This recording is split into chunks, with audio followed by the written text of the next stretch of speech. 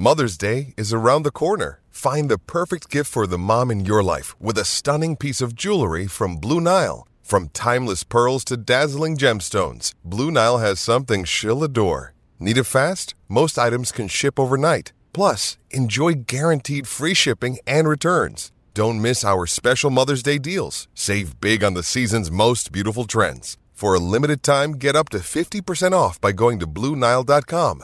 That's BlueNile.com. When you need mealtime inspiration, it's worth shopping Kroger, where you'll find over 30,000 mouth-watering choices that excite your inner foodie. And no matter what tasty choice you make, you'll enjoy our everyday low prices, plus extra ways to save, like digital coupons worth over $600 each week. You can also save up to $1 off per gallon at the pump with fuel points. More savings and more inspiring flavors make shopping Kroger worth it every time. Kroger, fresh for everyone. Fuel restrictions apply. Hey guys, it is Ryan. I'm not sure if you know this about me, but I'm a bit of a fun fanatic when I can. I like to work, but I like fun too. It's a thing. And now the truth is out there. I can tell you about my favorite place to have fun. Chumba Casino. They have hundreds of social casino style games to choose from with new games released each week. You can play for free anytime, anywhere. And each day brings a new chance to collect daily bonuses. So join me in the fun. Sign up now at ChumbaCasino.com. No purchase necessary. VGW Group. Void where prohibited by law. See terms and conditions. 18+.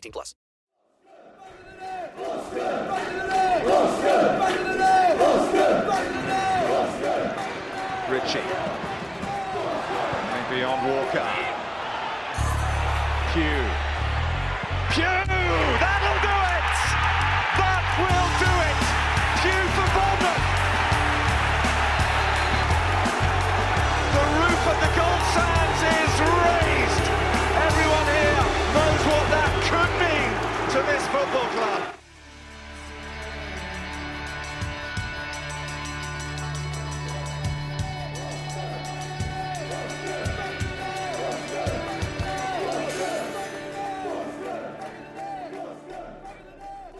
Hello and welcome to episode 200 of Back of the Net, the AFC Bournemouth podcast. My name's Sam Davis. My name's Tom Jordan. Tom, we've reached 200 in terms of audio pods. I think we've probably done a few more because there were some Euro pods back in the day, but 200, huge figure. Yeah, that is a big number, isn't it? That's making me tired, actually, seeing that number. But yeah, no, 200, and they've all been wonderful, mate. They've all been an absolute pleasure. If only it was a good celebratory show, but sadly, it's not. Look, we're going to sink our teeth into what happened at Dean Court on Saturday. But before we do that, let's check out the raw reaction from outside the ground. Tix was doing the fan cams. Here we are outside Dean Court. Unfortunately, a 2-0 loss to Bournemouth in a day that's had spells of wind and rain and sun, but not many spells of Bournemouth good play, really, Tom, was there? No, I thought they looked most at threat when the lightning hit, I thought, and a bit of thunder. They were too good, I thought. I could see why they were optimistic. They played probably the most front foot football I've seen Tottenham since we've been in the Premier League, both times, to be fair. So I could see why they're enthusiastic. But we had chances, and then we let in a sloppy goal second half defensively, but yeah, I don't think we were good enough today. I don't think their goalkeepers had to make many saves. We had a few half chances, but we didn't do enough with it. I thought the midfield, you can see why we needed them players back. Yeah. Don't think we looked quite right, but we were all right. But they just had a little bit too much for us, I think, which was the fear before the game. But yeah, I don't know. I'm a little bit frustrated after that. I think we could have offered a little bit more. I thought a few individual performances weren't quite up to the standard today. And that could have helped us. I think if we played like we did against Liverpool in their opening periods, we could have got a goal and we could have made it hard for them. But as soon as they got the goal, I thought it was quite comfortable for Tottenham. I don't think they'd be coming out of this going 2-0, comfortable win. And I don't want teams to come down here and feel like it's a comfortable win, but I felt like it was for them today. Tottenham fans singing, we've got our Tottenham back, and without Harry Kane, you did say earlier in the week, to be fair, on another Back in the Net video, check it out, that maybe they would be better without Harry Kane. It certainly seems the case, doesn't it? Yeah, it's weird because obviously he's one of their best ever players, obviously their best ever striker, but to be fair, I think sometimes you subconsciously think, he'll get us out of trouble. Yeah. And it makes you work better as a team, and I thought they probably do. But equally, having said that, we got a Tottenham back. They never really won anything anyway. Just saying. But no, I can see, as I mentioned, I can see why they're a bit more optimistic. And yeah, they function better as a team. As much as Richarlison's nowhere near as good as Kane, they function better as a team. So I do get that. But yeah, I think we could have threatened them a bit more. I remember their previous away game against Brentford, where they played similarly, but Brentford offered a lot more of a threat at the other end, and I don't know, I just felt like when Dom got it, he didn't really have a lot of support. I didn't think the wide men were particularly good. I didn't think Semenyo was as good as he was previously. I didn't think much of Kluivert, to be honest with you. Flattered to deceive for me. And yeah, I thought the midfield looked a bit lost. Yeah. So yeah, as I expected at this stage of the season, we're not quite there yet. It's going to take a bit of time to get with Andoni's system and the way he wants us to play, and I don't think we're quite there yet. And yeah, I just felt we struggled for large parts. I felt they always looked like they were just a couple of seconds ahead of us in everything that happened during the game. And I never really expected us to get anything out of the game throughout it, and that was a shame. I felt when we brought the subs on, we tried to change things. It never materialised into anything, thinking we could put pressure on them. And you know, they scored on 63 minutes. There was 8 minutes at a time. We had over half an hour. That's true. Yeah. So it's only 2-0. You get one goal, you're back in the game. And I never felt like we looked like we were going to score and get back in the game. We just never. I think if you were a better man, you would have put 3-0 on more than you would 2-1. Yeah. And I think that was the problem today. But we've got bigger fish to fry. I think if we go to Brentford and try and offer a threat and maybe try and nick a point and then see what happens after the international break. But yeah, it was a few weird decisions today, I felt, in the selection. And it didn't quite work. I think defensively, as much as he's not all to blame, someone's got to tell me why Kelly's better than Celeste. I don't see it. I really don't see it. Didn't think it helped us whatsoever. I just don't see how he's a better defender than Celeste. I don't see that at all. Be interesting to see what he does for Swansea. Yeah, no, definitely. I think it might be handy because you might see the likes of Traore, Brooksy get some crucial minutes and then kick us on after the international break. But like I say, hopefully we'll get some bodies back. Seeing Alex Scott's here today. There's a few players here today that are saying they're only a few weeks away. Okay. So after the international break, hopefully we'll kick on from here. Probably didn't expect anything today, so it is what it is. But I kind of look back on that West Ham now and think, we could have won that one. But maybe we should have. It is what it is. Not too bad. All right, buddy. Cheers, Steve. Good to see you. Hey, Abby, how are you? Hiya, you alright? Thanks for coming on. No worries. You asked for new faces, so I thought I would. Love new faces. I'm back in the net. Love new faces. What did you think of the game today? Frustrating. It was a bit like, it felt like the Liverpool game again, because we started the same way and it looked really good. The press looked really good and they looked a bit kind of not expecting it. Didn't capitalise it like we did against Liverpool, unfortunately. And then it kind of drifted off of that. And then once they got the first goal, I thought still we were in it. But that second just not. It was like the third one at Liverpool where it just completely knocked the wind out of our sails. I thought it didn't feel like we were going to come back after that.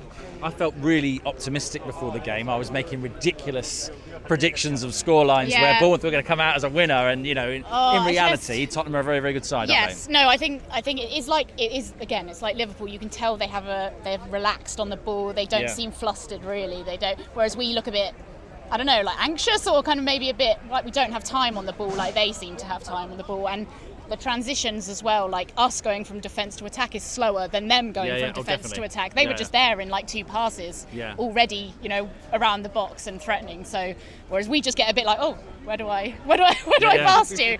And there was just a massive hole in our midfield as well. Like it felt like they could just run straight through the middle, which is exactly what it was kind of like at Liverpool as well. Yeah, so completely. Obviously we're missing people there, and hopefully they'll be back after the international break. It's hard to not be like too harsh because we're not really expecting to get much out of these games, but you still optimistic? You still feeling good about the Iraola era? I think the real kind of moment to judge it will be after, when we get, you know, the window's closed and we can kind of judge our team for what it actually is. Whereas now I kind of feel like when we're bringing on our subs, and I don't feel optimistic when we throw Kiefer on anymore. Do you know what I mean? Like I still feel like our attack is kind of lacking that final ball. It's not quite clicking in the final bit. We get up, we do some good moves to get to around the box, and then we don't.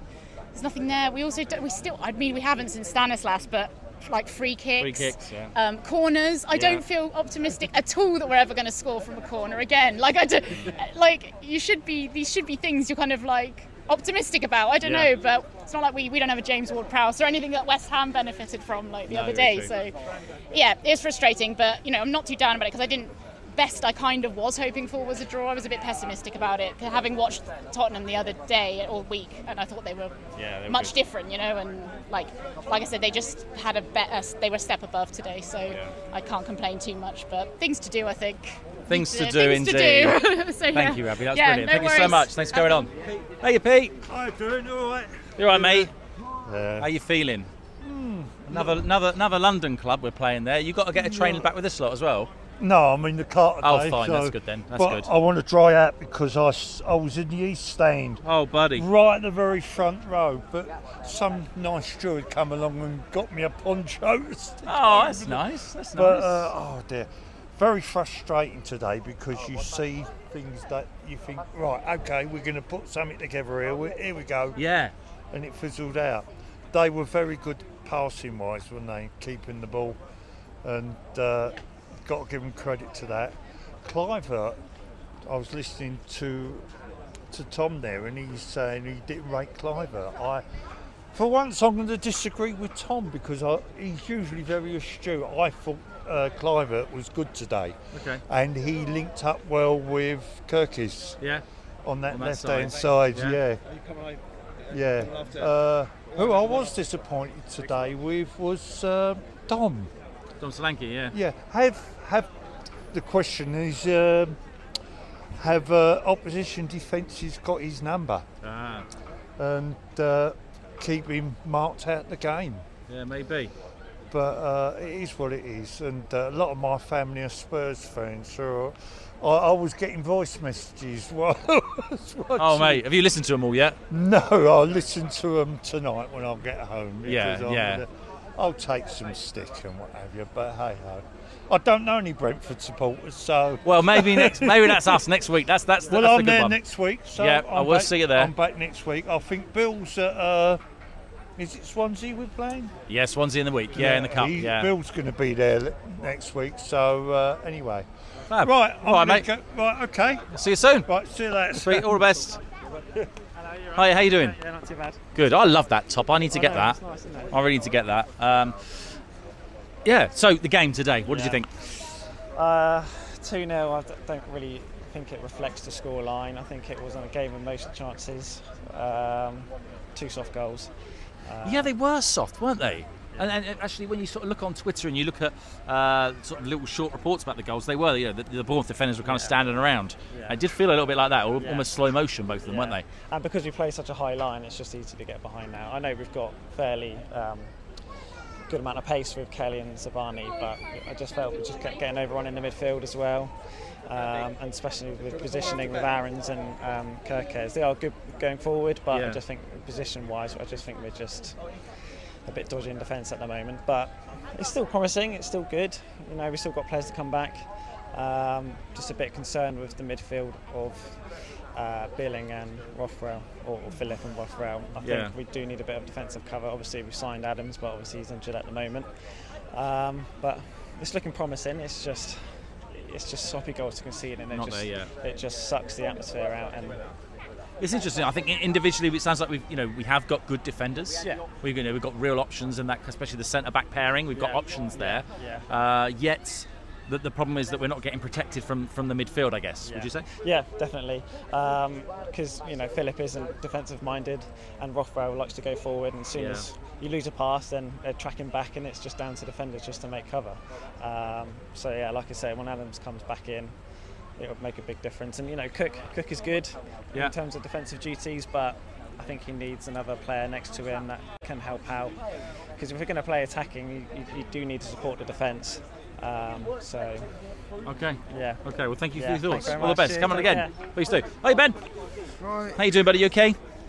I said it many times last season. I'm deflated again. Are you? Yeah. Just everything about today was toothless. I think we were in attack. We didn't do enough. Okay. I think again, Tottenham, they're the better side, and they were more clinical. Yeah. And just I want to address something that Steve just showed me about in the South Stand. How many Spurs fans or people that are meant to be Bournemouth fans in that hospitality thing, the new thing, that were taking photos with the Tottenham players in the South Stand, so you're like mixing with Bournemouth fans, right? And they're just there like taking the mick out of us when Billing missed when we thought he scored at the end of the first half, and just doing all of this, like, and taking photos with players and like filming Spurs end and stuff. That's just something that I don't quite get. 'Cause I know in American sports you can mix the crowds and stuff, and I don't know whether Bill Foley thinks that or whoever's idea that was. I would guess, just personally, I don't know, but I would guess that it's probably not intentional, and it's probably Spurs fans with a BH postcode who probably, you know, get enough points just to be able to go to this game, or someone passes them a ticket for this game, which is potentially what happens. But it will be something I'm sure that the club will look into. I know that they've looked into it before.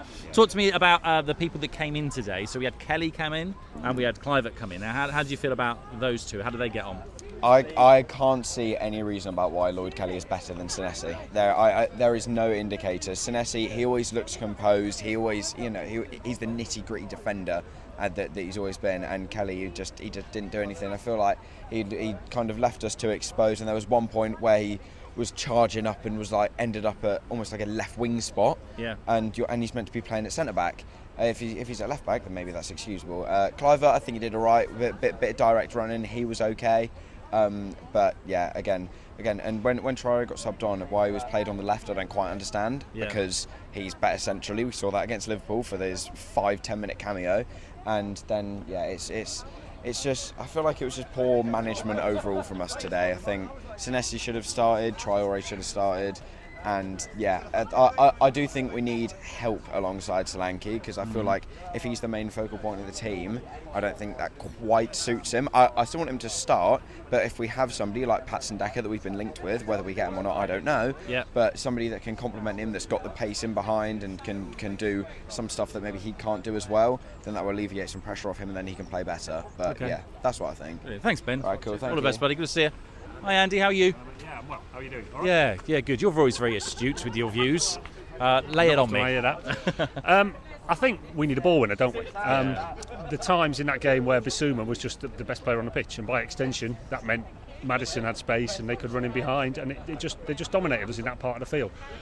Christie and Rothwell, they can be quite similar sorts of player, but neither of them is a ball winner. And so until we've got that sitting midfielder shielding the back four, teams are going to be able to take advantage of us, certainly the good teams. And I think you only had to look today. We were very aggressive at times, it's quite enjoyable to watch, but the ball still moves faster than any player. And when Tottenham got their one-touch passing going, we try it on occasion, but there were times, even at 2-0 when they're managing the game, they're knocking it around really, really easy. And let's be fair, it's good to watch. And Liverpool did it last week. World-class players with good touch will always get past with decent players like we've got. So until we've got that, I don't think we're going to be able to compete in the upper echelons of the table. I think we've got enough to beat some of the weaker teams, but without a ball winner and the ability to get around players, little triangles here and there, I think we're still going to be battling against the better teams. And I'll just push you on weaker teams. We got Swansea coming up midweek in the Cup, and then we got Brentford. Can we expect something with either of those games, do you think? Well, I hope so, because I'm going to both of them. Swansea, it'll be interesting to see what sort of rotation happens with the squad stretched already. He'll have to play some of the people who've played today, I'm sure. We'll be intrigued to see how that goes. Brentford, I'm not convinced Brentford. I know they've had a reasonably solid start to the season. I don't think they're going to be quite as good as last year. I'm fancy just to get a point there next week, maybe. What I do like about the way we're playing now is we're playing with a little bit more physicality. Semenyo, I'm not sure sometimes he knows what he's going to do at the end of his runs, but he does play with a little bit of directness and a little bit of physicality that we have on occasions lacked. Brentford will play with that physicality. Hopefully we can go there and at least match them, whereas last year we sort of sat off them and let them just run that game. Yeah, agreed. Brilliant, Andy. Thank you so much for coming on, mate. Good to see you. Cheers, thank you. Right, I don't know why I'm laughing. No, I don't know why you're laughing either. You should be on here crying, quite frankly. It's early in the season. We're allowed a few smiles and giggles right now. Obviously, if this continues, we won't. But it's not going to continue, is it? No, season doesn't start until after the international break, I don't think. That's what's in my mind. That's what everyone else is saying. I was hoping today that Tottenham not lost, might throw in one of their stupid performances where they don't win the Premier League or make Champions League and they'll lose, and that didn't quite happen. They look more organised. They've got a manager that's not got an ego, and they were very good, and we allowed them absolute acres in centre midfield on that turnover of the ball, and 2 good goals, 2 soft goals from our point of view, but 2 good goals. and James Maddison was very, very good. Excellent, especially in like all the dead ball positions as well. He was quite good, and it's interesting. I've spoken to different people, Kurt, and some people have said to me, "Oh, the defence weren't great," and then other people said, "Well, that's because the midfield weren't great, and so the defence had too much to do." And then other people were saying, "Well, we had nothing up front, no clinicality." No. So we're coming to the end of the transfer window. Where is your priority position for you? Where do you think it should be? Where it started. Want a striker. Okay. Want a striker. Dom has a part to play in this team. Doesn't do enough in front of goal. At times we probably don't create enough either, but there's opportunities on a wet day where he can hit the ball and he doesn't. He passes it when he's directly in front of it, 18, 19 yards out. And I just think we need a striker to put a little bit of pressure on Dom. Yeah. We need to make sure his position's not guaranteed anymore, and maybe that'll improve him a little bit more in front of goal. So need a striker, need to get Tyler Adams back and some more players back, because players like Tavernier not in this team is massively detrimental to us. Dangu Utara's directness, and there is effort in there. I mean, I think we're okay the first 15 minutes of either half, and then it just sort of falls away a little bit, and I think it's just new. Andoni's trying to drill it in. The squad's probably not had this sort of coaching for a few years, and I'm confident. I keep saying, I said the same at Liverpool, it will come together. Just need to see if we can get something at Brentford, get players back fit, maybe one or two more in the next 6 days, and I'm sure we'll still finish quite well in this season. So Bournemouth went down 2-0 at home to Spurs. It was live on TNT Sport. It was one of those annoying 12:30 kickoffs, which I really don't like, because it just puts you in a rush beforehand. I mean, usually my match day routine starts about 11 o'clock if it's a 3 p.m. Yeah. So technically that means I'm starting at 8:30 when I'm still in bed. That's not right. However, 12:30 kickoff, and it was a game that had lots to talk about off the pitch as well, with the weather alone. Absolutely crazy scenes at Dean Court with thunder, lightning, sun, rain, wind, the lot. But ultimately, it was a match between two teams that one of them was quality and the other is still finding their feet. I tell you what, mate, really frustrating at times, but I'm trying to temper my emotion by realising that we've got so many players out. We're still finding our feet. Rome wasn't built in the day. But in the meantime, there are still some frustrations. I suppose that's the natural thing, right? Yeah, of course. I think we look back, Tottenham at home last season, and we threw that game away. We were 2-0 up, and we were already annoyed about that. And I think going to the previous week, we lost 9-0 at Liverpool. This time we lost 3-1. So you should be a lot more optimistic because there's clear improvements. But what also ends up happening is you start going, oh, what if? Because we weren't quite... You've only got to look at the West Ham game. I mean, West Ham were top of the league for a time over the weekend, and the only team they haven't beat this season was ourselves. But after that game, most people go, oh, we could have won that. Yeah. So that's just the life of a football fan, mate. But looking at it now and reflecting a bit more a few days after the event, I think the fact of the matter was they had a bit too much quality for us. They were more clinical in both boxes. They've got better players. It's all the things I'm saying are what you'd kind of expect from Tottenham v Bournemouth at this moment. I would say that both teams play some decent football. Both had opportunities in the game, but the quality shone in the end, and they just had a little bit too much for us. They just had an extra gear to go up, and we all know that it's hard to implement a new system and a new style when you've got some real key players out as well, which hasn't helped us. But what I will say to Tottenham's credit is they're also going under a new project and a new style and lost their main focal point, and they're adapting very, very quickly. So massive credit to them and the manager. I think the difference for them is their focal point, who everything seemed to go for on Saturday, was fit and has hit the ground running with them, whereas our focal point, I'm not really too sure where it is, but it's clear that we're missing a certain player in a certain position. When Jefferson left, Tyler Adams coming in, not fit yet. I think he's going to be key for us this season, but I'm sure we'll talk about that later on. Well, we're pleased to announce that this season, the Back of the Net is sponsored by Greene King Sport, where football is more than a game. Greene King Sport venues are showing every single televised Bournemouth fixture over the 23-24 season. And with more than 900 sports pubs across the UK, it doesn't matter whether you're based in Bournemouth, Barnsley, Birmingham, wherever, you can catch every single minute of the action. Keep an eye out during the season for events, offers, content and competitions that put you a little bit closer to the action. Now, of course, this weekend, Cherries faced Tottenham. It was actually live on TNT. So if you weren't at a ground, we hope you watched it at your local Green King Sport Pub. And I've got to say, mate, I got a few texts on Saturday. Got one from Layla. I got one from Lucy. I got one from someone else saying, Sam, like, your face is on TV in the concourse. I got told that as well, yeah. And I just started going, where's mine? Because I didn't get that gig. So Rich Neal was also on TNT Sport being interviewed, I think, by Jules Breach. They were... Jules? Yeah, Jules, yeah, she's really good. One thing I've noticed with TNT Sport is that BT Sport did this when they sort of came into the Premier League sporting coverage arena. They sort of tried to mix it up, and they were broadcasting from so many different areas within the state. So I was looking at TNT Sport on my phone about 11:30 when it started pissing down. I'm not going to get out of the car yet. Yeah. And Crouchy and Joe Cole were doing keepy-uppies in the Bournemouth changing room. Brilliant. No word of a lie.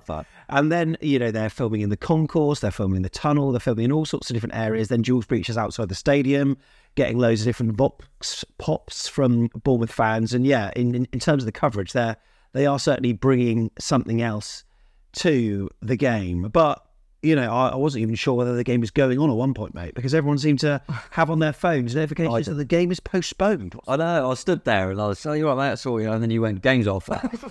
Well, no, mate. Game's off. There was like, game's off. So what's going on there? And was it, I'm not sure exactly, did it get hacked or something, the BBC, or something weird happened? Did it just come up as like a notification, then it postponed? Yeah. Was it BBC? Well, it's weird. I think this is the way it works in football media. I don't know, but there's a central source that pumps out the basic information, like all the match action. Yeah. This player played a left-footed pass to this player, and he scored from outside the box, and that gets fed into certain outlets like BBC, Sky, etc.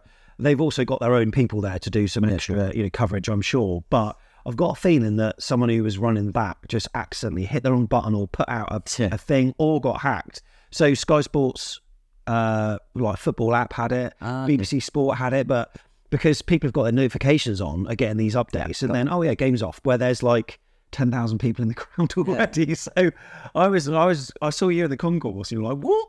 I was about to queue for another pie. I thought I was to stay here then, but and I think when you see that notification, then you look out and see the heavens open, you get a tiny bit of that, but you also think, really? Could it really? And then I start thinking, is there some sort of traffic problem? Do you know what I mean? But ended up being nothing. We've had it postponed for stadium damage before at Forest. We've had it. Well, that's right, didn't it? It worked out all right. And I thought, well, a little bit of a downpour, game's off, but anyway, not the case. So 11:30 then, teams come out, and this is what we got then. So for those watching on YouTube, you can see the teams here, so I'll talk you through it. Neto from right to left at the back, Aarons, Zabani, Kelly, Kirkes, then Christian Rothwell just in front with Billing, just in front of them in that kind of triangle.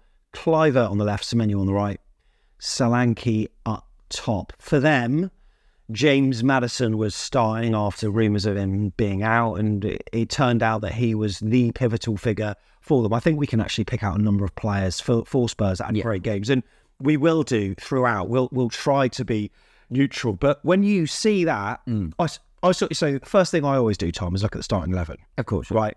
And then I think, Kelly's in. Senesi must be injured. Scroll down. He's on the bench. Yeah. So I thought, maybe he's got a slight knock or something. But as it transpires, it was for tactical reasons. And in hindsight, I'm looking back at that thinking, oh, God, that was a bad decision. It was. You can't argue it when you lose the game 2-0. I guess I can see it to a degree in terms of what Maddison's ended up saying, that it was a pace thing, and Kelly's got the pace over Senesi. It didn't end up working. I say I wasn't too. I think in the preview I said we'd go on change. Obviously got that one wrong. And Kluivert got the nod on the left, which I wasn't as surprised about. I thought that was. I think we discussed that in the preview. That was one I thought maybe you might give him a go over Anthony. Another one that people might disagree. I'm sure go into it. I don't think worked at all. And for them, I changed Maddison because we heard about the knock, but they were actually unchanged, weren't they? But as the game went on, then changes for me didn't work whatsoever. I thought both changes were, and I'll go into why, because I think there is this perception that Kluivert done okay, and he probably did, but there's reasons why I think it didn't work personally. And it was you're there to make big calls as a manager, and if we go and get something out of that game, you go, what a genius putting Kelly. It just is what it is. It just didn't work, and he's got as a new manager as well. He hasn't really seen Kelly because he didn't really do pre-season, and you could also say that when he brought Semenyo on, when he hadn't seen him before because he went in pre-season, and look how well that's turned out. So you've got to try these things at certain stages, and I guess from his point of view, he thought we might lack a bit of pace at the back. Kelly's fit now. Let's see how he gets on with Zabani. He's got this kind of way about him that's very chilled out vibe, almost pedestrian at times, but often his pace gets him out of trouble. And sometimes I see these kind of lazy passes or maybe overhit passes, just weight-wise. He's firing balls at there was one at Milos Kerkez that was fired way too far. You know, you look at how Senesi does in a game, and I just think he rarely puts a foot wrong. So that's one thing that maybe they were just thinking with Heung-min Son on the pitch and some of the pace they've got, he would be better to deal with it, but didn't. No, and I think the only thing you could probably that I would, if I tried to go for Kelly, is like we mentioned, that he's better in a foot race than Senesi. But to be honest with you, I don't like I say, let's put it out there. Lloyd Kelly's not the reason we lost this football match. 100%. And Lloyd Kelly hasn't suddenly turned into an awful footballer. I don't see, just my opinion, I don't see how he's a better defender than Senesi in any way, really. Because yes, he's got more pace, but I don't think he's got more pace in his head. Senesi reads the game far better, in my opinion.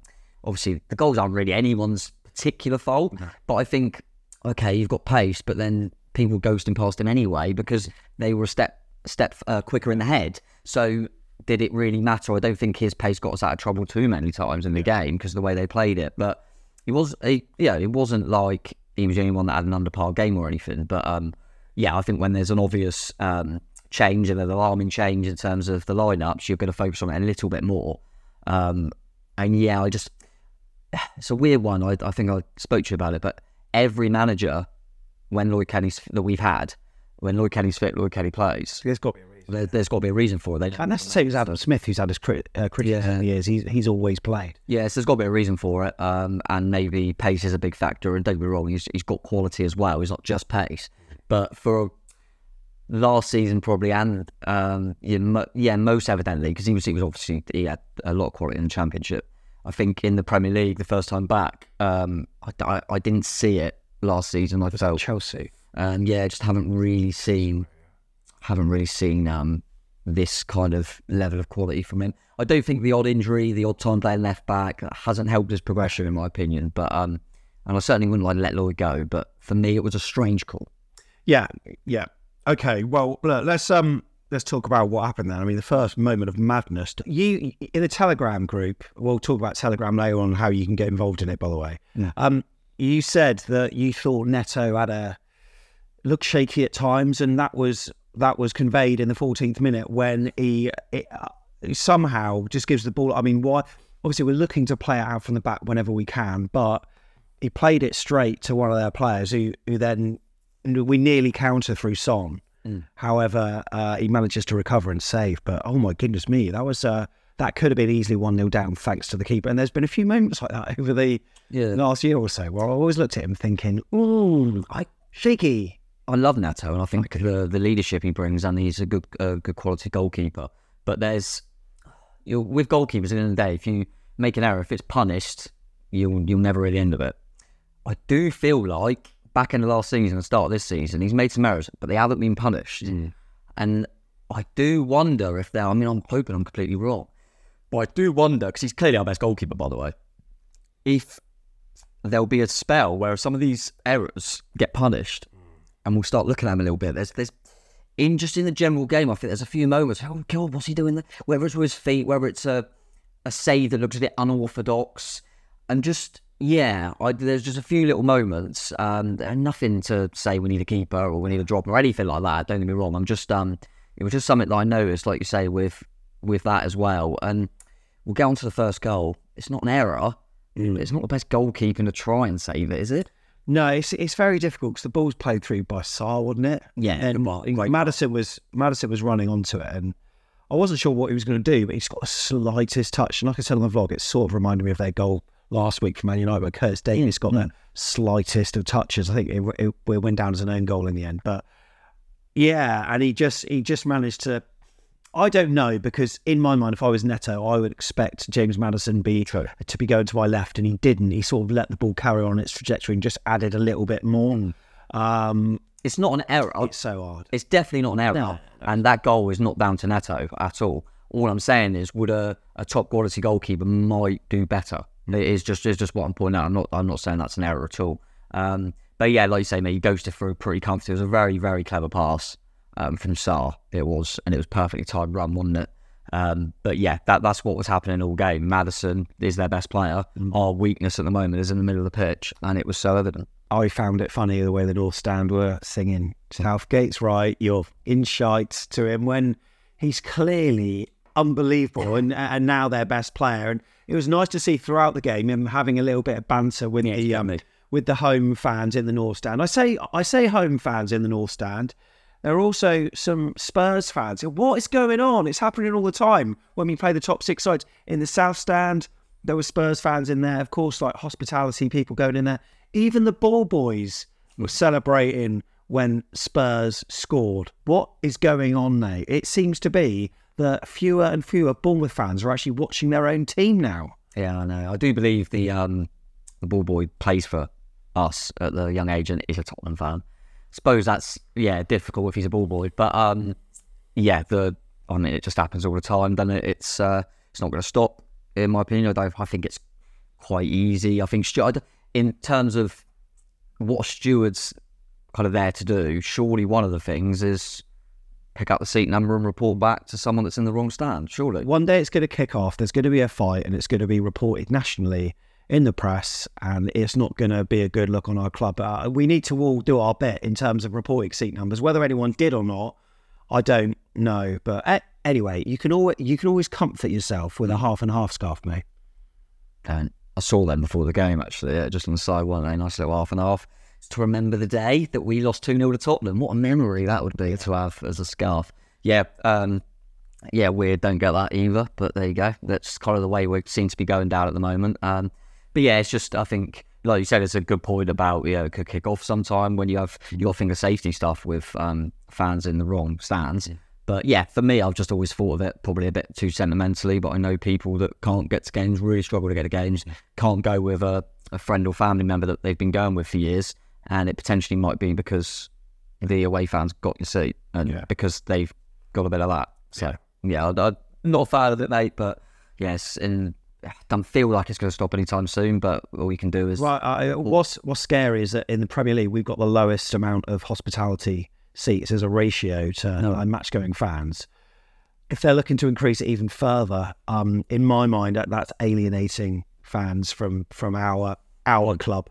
There are a lot of fans that are feeling a little bit alienated, and they've got the right amount of points to watch their team in the Ted McDougall stand, but they can't because the cheapest seat is £139. It's just, but in the same breath, I can understand that there's a bigger picture here, and they need to monetize everything they've got in order to have the funds to build a stadium that then is inclusive for all. So they at the moment, they're trying to do everything they can to fund that. I'm sure by squeezing every last drop out of the stadium, like we said before. So I can understand it.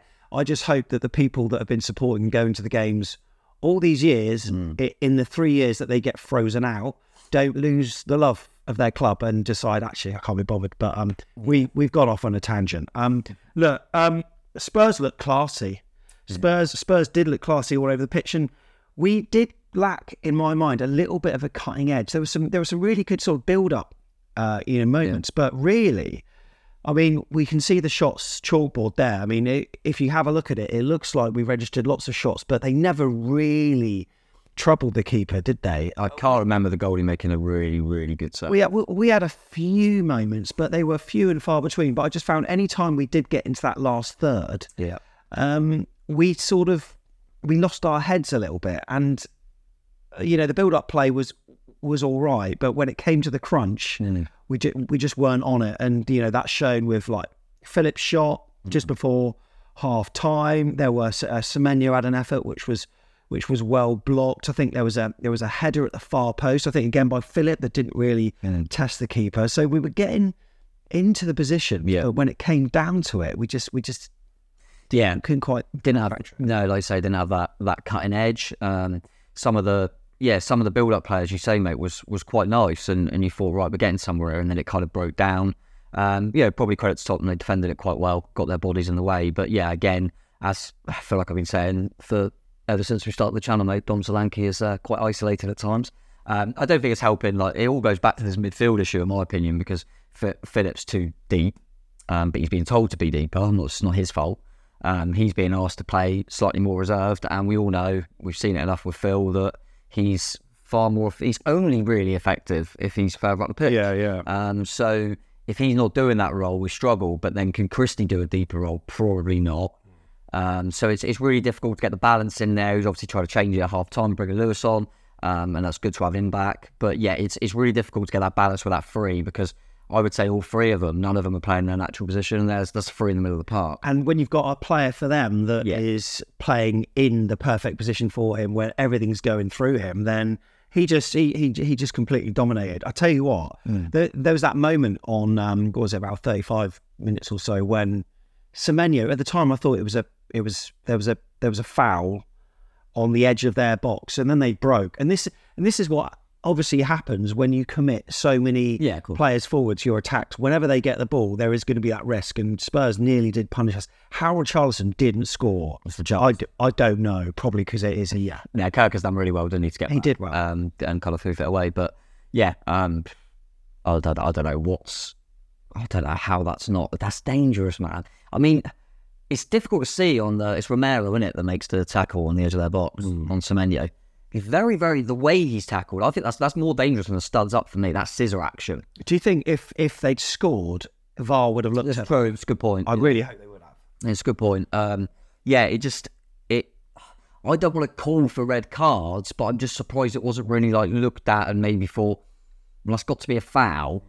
I'm surprised I haven't gone to let him just a clear foul there. It's a bit dangerous. Maybe give him a booking at least, and Bournemouth should have a free kick there. Unless I know everyone's talking about the fact that there's a case that they go down 10 men there. But there's also a case that no one's really mentioned, that we got a free kick right on the edge of the box. I know we're not brilliant at set pieces, but it's a good position to have a free kick. It was just frustrating. I did notice, actually, when who did Man United play this weekend? Forest, was it? Yeah. I saw Fernandes. I saw him try to do what Phil Bill did to Kiefer Moore. Oh, really? Yeah, with one of those free kicks from that exact angle. Yeah, well, didn't quite work. No, you can try and replicate. But you know what? We should have had a free kick there, but yeah. We managed to get away with it. Philip had that chance before half time. I think I said to you at the break, mate. I think it was on the vlog that was the thing. I didn't think we were awful. No, but was I happy? 1-0 down. I'm relieved actually that it's only one, even though we had a few little chances, like you say, Billy Flash one across. I was kind of relieved, and then don't know if it was an injury or a bit tactical, but obviously Chuck Lewis on, and just want to say, without him being brilliant, I thought he looked pretty sharp for a guy that's been injured. I thought he was fine on the ball. Again, he's not a crushing defensive midfield player, but yeah, it was nice seeing him back anyway, wasn't it? Yeah, he came off at the expense of Joe Rothwell, who, I don't know whether there was an injury or whatever, but he wasn't quite at it. And you could say that he was at fault for, partly at fault for their goal that they did score. The second half, tempo-wise, was a lot better, I thought. Started well, I thought. Yeah, we started well, but without really any end products. I know that Semenyo had that shot that he kind of, he got his left foot around it, and it nearly troubled the keeper, but just went to the side netting, as you said. Later on in the game, Anthony comes on and like a weak shot on goal. But there were a few moments in the half where I thought, you know what, we're looking better and we're looking sharper. But then what happens is we have a break in play, which I've said this on the fan cams on the vlog. That's what happened at Liverpool. Just this break in momentum, this shift where there's a few changes. There's quite a few, I think, for either side. Yes, because they bring on Perisic, Højbjerg, but also then we bring on Anthony and Traore. Yeah, which at the time felt like good subs for them. Yeah, that's right. We all know everyone was screaming for Traore to start because of how good he was at Anfield. I thought he was hopeless when he come on. Yeah. It's a weird one with Traore, isn't it? He seems like he either changes the game or he don't really do anything. And yeah, it didn't work for Jane. I think the main thing was, I think Andoni said this, didn't he, that shouldn't have taken Ryan Christie off. I wanted to be a bit more offensive. And I was surprised he was so upfront about that. Yeah, I think Tom Crocker from the Echo reported that you don't tend to get such upfront honesty from managers on decisions so quickly after, but it was a regret of his, and he felt that Cherries were worse off after he did. And can I just talk about that pirouette that he did? From like Neto's, or was it like a goal kick or something? It looked like it was going out of play. And then unbelievable. That was in the first half, but that was absolutely Ryan Cristiano. I thought that he works so hard. He had a shot on target. And Match of the Day must have shown it, right? Nope. Ryan, it gets fine. He's probably got there, hasn't he, with the wife and kids. He's gone, I had a shot on target day. They go, no, you didn't, Ryan. Don't be ridiculous. Watch it. Didn't show it. But no, he was really, really good. I think we forget that. Was it? I think I might be wrong. I think it was the Lorient game he couldn't play. Yeah. He had like a slight issue, didn't he, at the end of pre-season? So I think he is being careful with him, and he's presses so hard, works so hard. So I think he thought, I'll take him off. I want to kind of keep Semenyo and Billing on. They got a bit more. They got more of a goal threat. And I thought it funny at the time. Everyone's going to get Traore on. Yeah. And I thought people have made this thing about just going to go into the Kluivert. Well, obviously he got his first start, and people have said, which I get. Well, Kluivert was quite good. He's one of them typical players that he dribbles at people, so you think he's playing really well. I don't think enough people have spoke about the fact. I talked about this with my dad actually, that we were getting our joy, particularly in the first half, on that right-hand side with Aarons and Semenyo. Even though Kerkez was brilliant, we said about the clearance off the line, he couldn't get forward enough because he didn't have any link-up with the wide man. Do you remember last season when Zamora and Anthony, it was always really good, and then suddenly Anthony, you go, Andy's not playing very well, you drop him, and then Zamora's not as good. Yeah. And Anthony, I think, gets a lot of criticism because maybe he's not as good on the eye as your Kluiverts and other people with Tara and stuff when they're fit. But the left-back's never as good. They're never as good if Anthony, because Anthony's very clever at linking. Yeah. And I'm not saying that's the be-all and end-all, because he needs to produce more, and he hasn't been good in the first two games, really, for his standards. But I felt like, as much as Kluivert wasn't bad, and he tries to do things and plays off the cuff a little bit, I think we lost a lot from Kerkez. But I really do. I don't think the balance looked right on that side, and I think it was quite obvious that Aarons and Semenyo was more of a threat than the other side. Absolutely. So I got bringing Anthony on for Kluivert, and like I said, I got Traore coming on because of how good he was off the bench the week prior. I did like some things that Kluivert did. I actually quite liked. I like his directness. There was this marauding run he went on in the first half where he basically started from the left wing position, but then ran diagonally across the pitch, almost to the right apex of the penalty area. And I was thinking, if you're a right back for Spurs, what on earth do you do if he's making that run? Do you, do you go with him? It must confuse. And we created a chance at the end of it, and I sort of like that randomness. But you're right. I don't think. That chance that big chance that we had with Phil Bill, that actually came. I thought that Kluivert passed to him. It wasn't. It was a shot that deflected to Phil Bill. Yeah, and don't get me wrong. I think he's going to be a good player for us and key for us because I think he's going to offer a lot. I think he will have goals in him. And I like him. It's his first start. It was just a point that I hadn't seen from Faghead stuff really discussed that I felt like it took a little bit away from Kerkez going forward. Yeah. Just because there was less of a link. Because I don't think Kluivert's as much that sort of player, which is fine. You want your wingers to be different. But he's not someone that I can see linking up that much. He's a bit like Dembele was. He's better than Dembele, but a bit like what he was. So I kind of got, and put it this way, I thought Kluivert done okay. Do I expect him to start in the next league game? No. And that kind of says it all to me. I don't think he'll start now. I think he'll look at him and think, I preferred what we had with Jayden. But yeah, like I say, I thought the subs were good. It just weirdly, and fair play for Andoni for saying it, it didn't transpire and they scored straight away. Yeah, and it's and again, like I said, a moment of significant change in the match, and it sees us concede immediately afterwards. And we've talked about Lloyd Kelly and the fact that we don't think any goals are direct, but the replay makes it look really bad because there's an angle where Kelly looks like he should clear it, and then out of nowhere Kulusevski then just ghosts in and manages to get that deft touch on it. But it was a good bit of play with Udogie, who you pointed out on the preview, pulled it back, and then really nice touch. But there was one replay that does make Lloyd look quite flat-footed, I've got to say. But it wasn't just him. No, because Kulusevski's come from that right side, so maybe Kerkez could do a little bit more. There's loads of things that happen for that goal, for sure. But yeah, it was a real killer because like you say, that we felt like we were doing all right. We made the subs to try and impact it even more. And then here we go. It was a bit like you said, at Anfield, they got to send it off, right, here we go. And so it was a bit of a killer. And then you know that we're scrambling a little bit because the subs aren't the level that we want them to be. That's no disrespect to the subs, but you think, now we're just going to bring players on kind of just to see what happens. It's not really any sort of approach because we haven't got the bodies. But yeah, it was frustrating. I think as soon as they made it 2-0, I thought we probably should just get out of it now because I felt like it was more likely they were going to go third.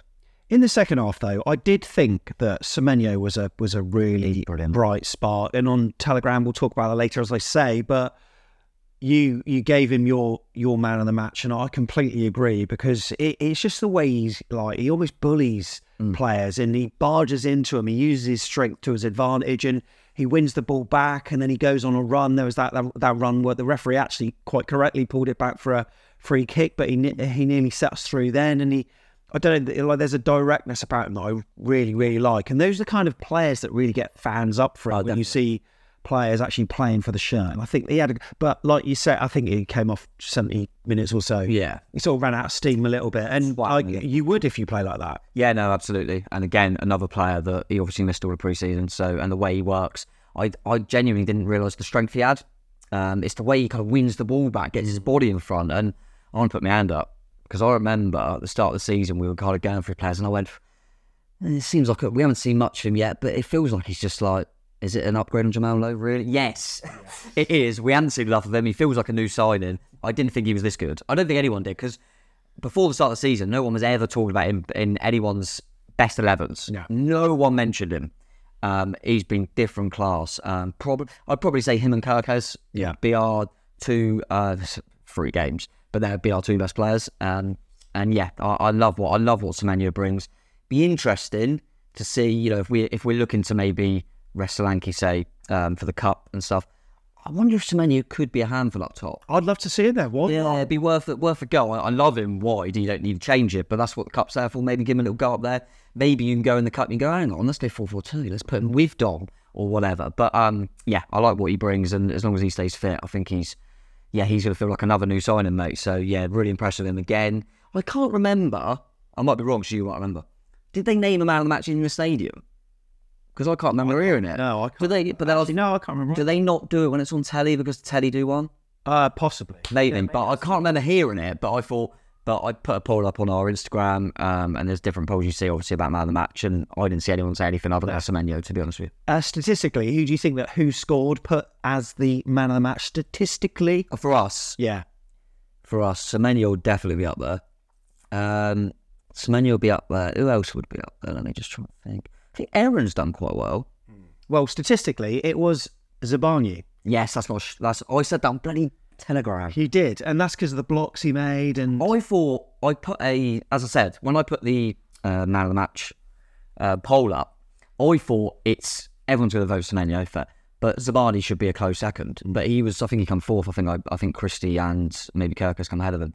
But I thought Zabarnyi didn't do anything wrong all game. I thought he was mustard. I thought he won some headers. He was good at coming out with the ball at times, which you got to remember. He's kind of, I feel like the first 2 games, he's been that deeper one, and Celeste's been bringing it out. Yeah. And I felt like in this game, we let Zabarnyi bring it out. I think you forget how young he is as well. I think he's top drawer, and yeah, I think he went under the radar. That doesn't surprise me, actually. I said, bloody, why don't I say, can we come? Does it worry you that, look, we're all pointing towards this one position, right? This Tyler Adams position. Yeah. Does it worry you a little bit?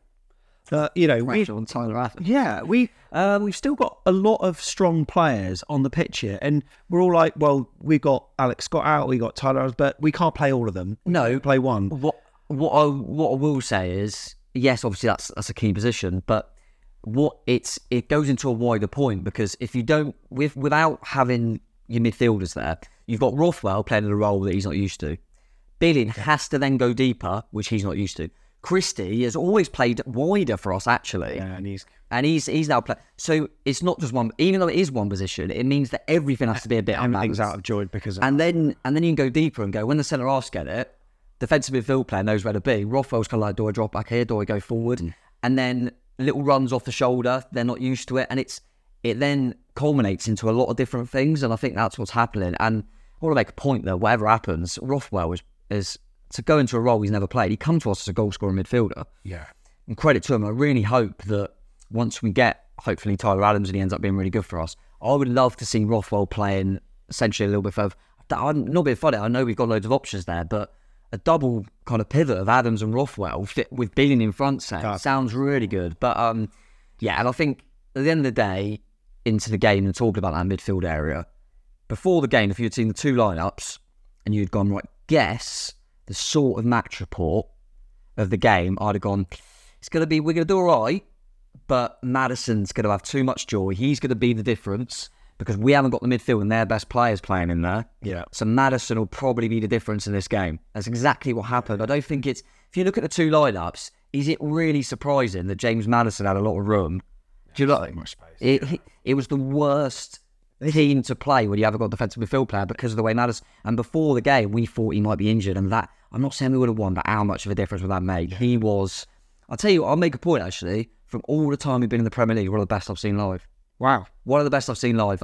You've got loads, but I always thought in that position as well. I always thought, you know, David Silva had a few quality games because obviously De Bruyne. One of the best that you've. Honestly, wow. For Leicester, he didn't because he actually set us up last season. Phil Bill. And it's always harder when you're in a lesser team, no respect to Leicester.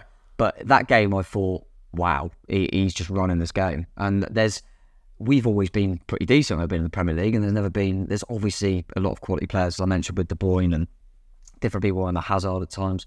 But yeah, for me, he's up there. I thought he was unplayable. Well, when you look at the heat maps, I mean, the centre of the pitch really was their hotspot. What was frustrating for us is that the only way we were getting any joy is when we go down the wings, whereas they were cutting down the core of the pitch, weren't they? Yeah. All of the time. And he was pulling the strings. I think a number of their players, we could probably name most of them, but Spurs have got something this season. I don't think that, they're not going to be challenging for the title. No, but not going to top four, definitely. It must be exciting for their fans now to be watching, 11 players that are giving it all and not having to rely on their main target man anymore, who scored 2 for Bayern, but didn't he? Yeah, he really flat. And also missed a golden chance to score his hat as well. I think there's definitely room for optimism. I think they'll keep their expectations pretty low and not start going, oh my God, can we win the league? Yes. That's when you start getting to problems. And I do think that it's mad, isn't it? They've lost an absolute goal machine and the replacement striker can't hit a barn door. But I feel like they'll score more goals this season. And that sounds mental, but that is what style that they can get goals from anywhere. And Richarlison will get a few, and I think they maybe before the end of the window might bring another body there. But Son will get goals, Kulusevski will get goals, Maddison will clearly get goals. And as we saw in other games, that you have someone like Sarr can bomb on and get you a goal as well. I thought him and Bissouma were brilliant at just allowing Maddison to do what he wanted because they were just perfect in their roles. And actually, as much as I felt, I think we said before the game, that we might get in a little bit more, and as we talked about, we did have a few little moments like building up to the edge of the boxes and stuff. Van der Ven was solid. Solanke didn't really get a look in during that He's got a lot of pace and he's good. And a doggy, I think you mentioned him earlier, mate. Weirdly, I think we said it, he's come from Udinese, who they signed Zamora to replace him. Well, I think he's better than Zamora. But he looks like a player, and it's probably going to be for them, which I'm sure they'll be aware of, the squad.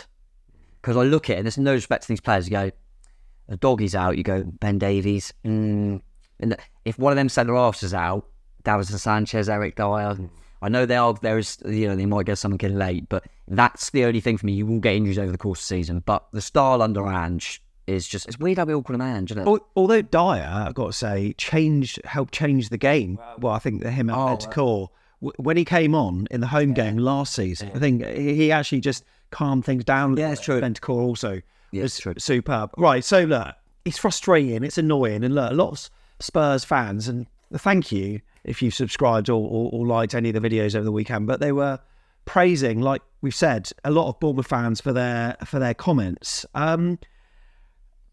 So I haven't seen much of Twitter, Tom. Has anyone been losing their shit a little bit in terms of Andoni or AFC Bournemouth, or is everyone sort of have a little patience? Is everyone still okay? I think from a Bournemouth fan perspective, I think so. Well, that's good. I'm glad to hear that. Yeah, I think you get the usual match. I don't know why I watch. Well, what I should do is mute it when they talk about Bournemouth for 4 seconds. Oh, hang on. I saw a 30-second clip where he was looking at the amount of money that Bournemouth have spent. Yeah, and then saying that they're injured.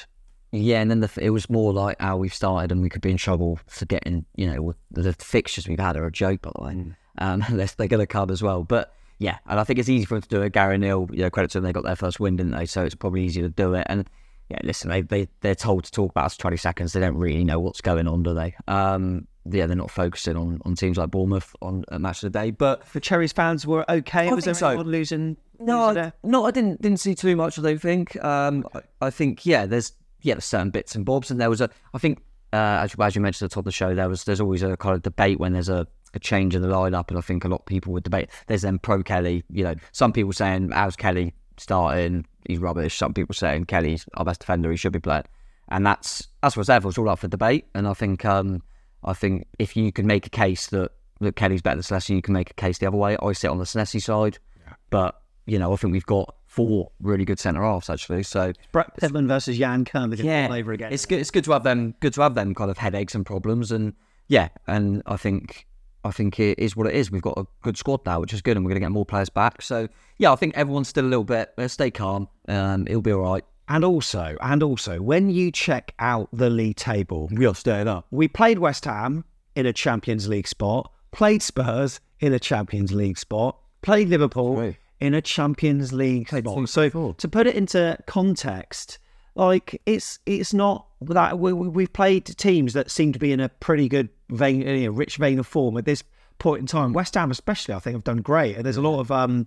fans eating humble pie a little bit. Will that last? We don't know. But with James Ward-Prowse and stuff, what they having a good time actually. Yeah, they're looking all right. Spurs are looking good, and Liverpool, after their last gasp heroics at St James's Park.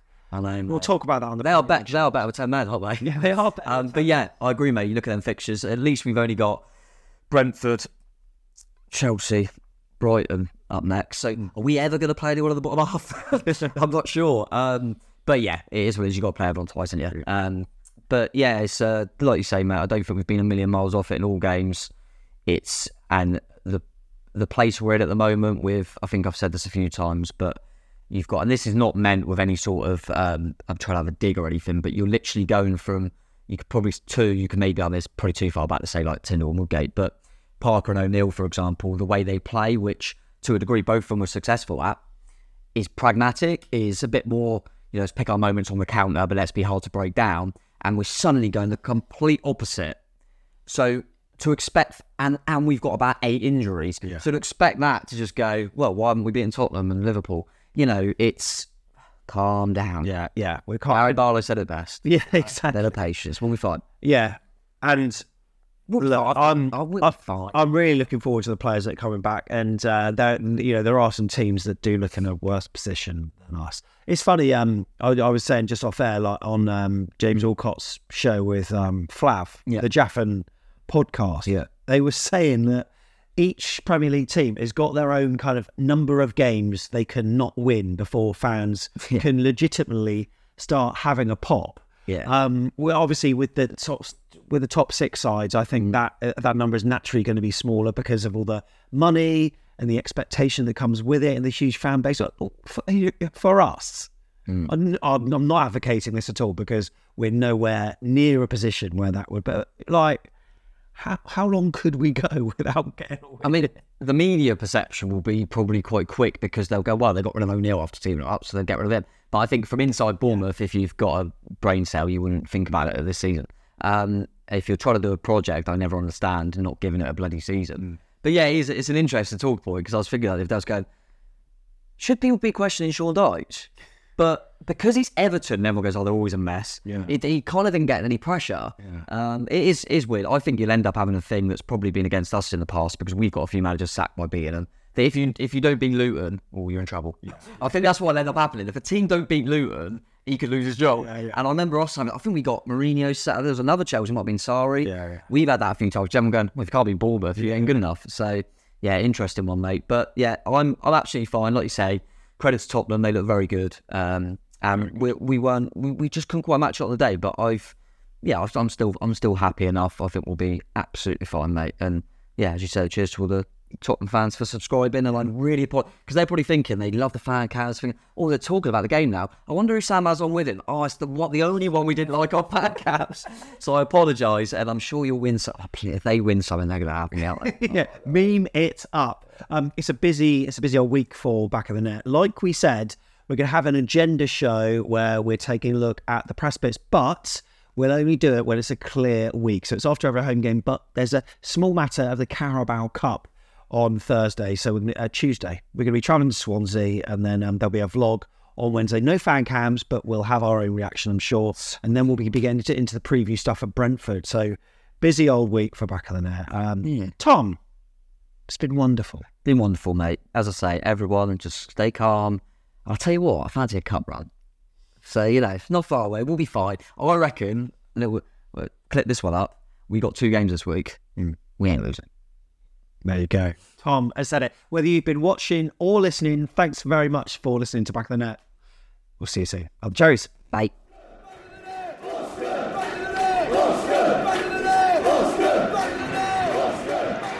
Ritchie. Maybe on Walker. Pugh, that'll do it! That will do it! Pugh for Bournemouth! The roof of the Gold Sands is raised! Everyone here knows what that could mean to this football club.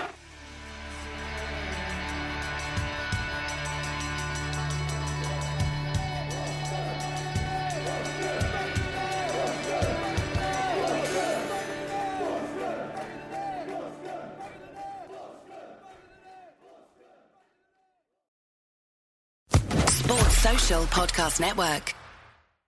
Lucky Land Casino, asking people, what's the weirdest place you've gotten lucky? Lucky? In line at the deli, I guess? Aha, in my dentist's office.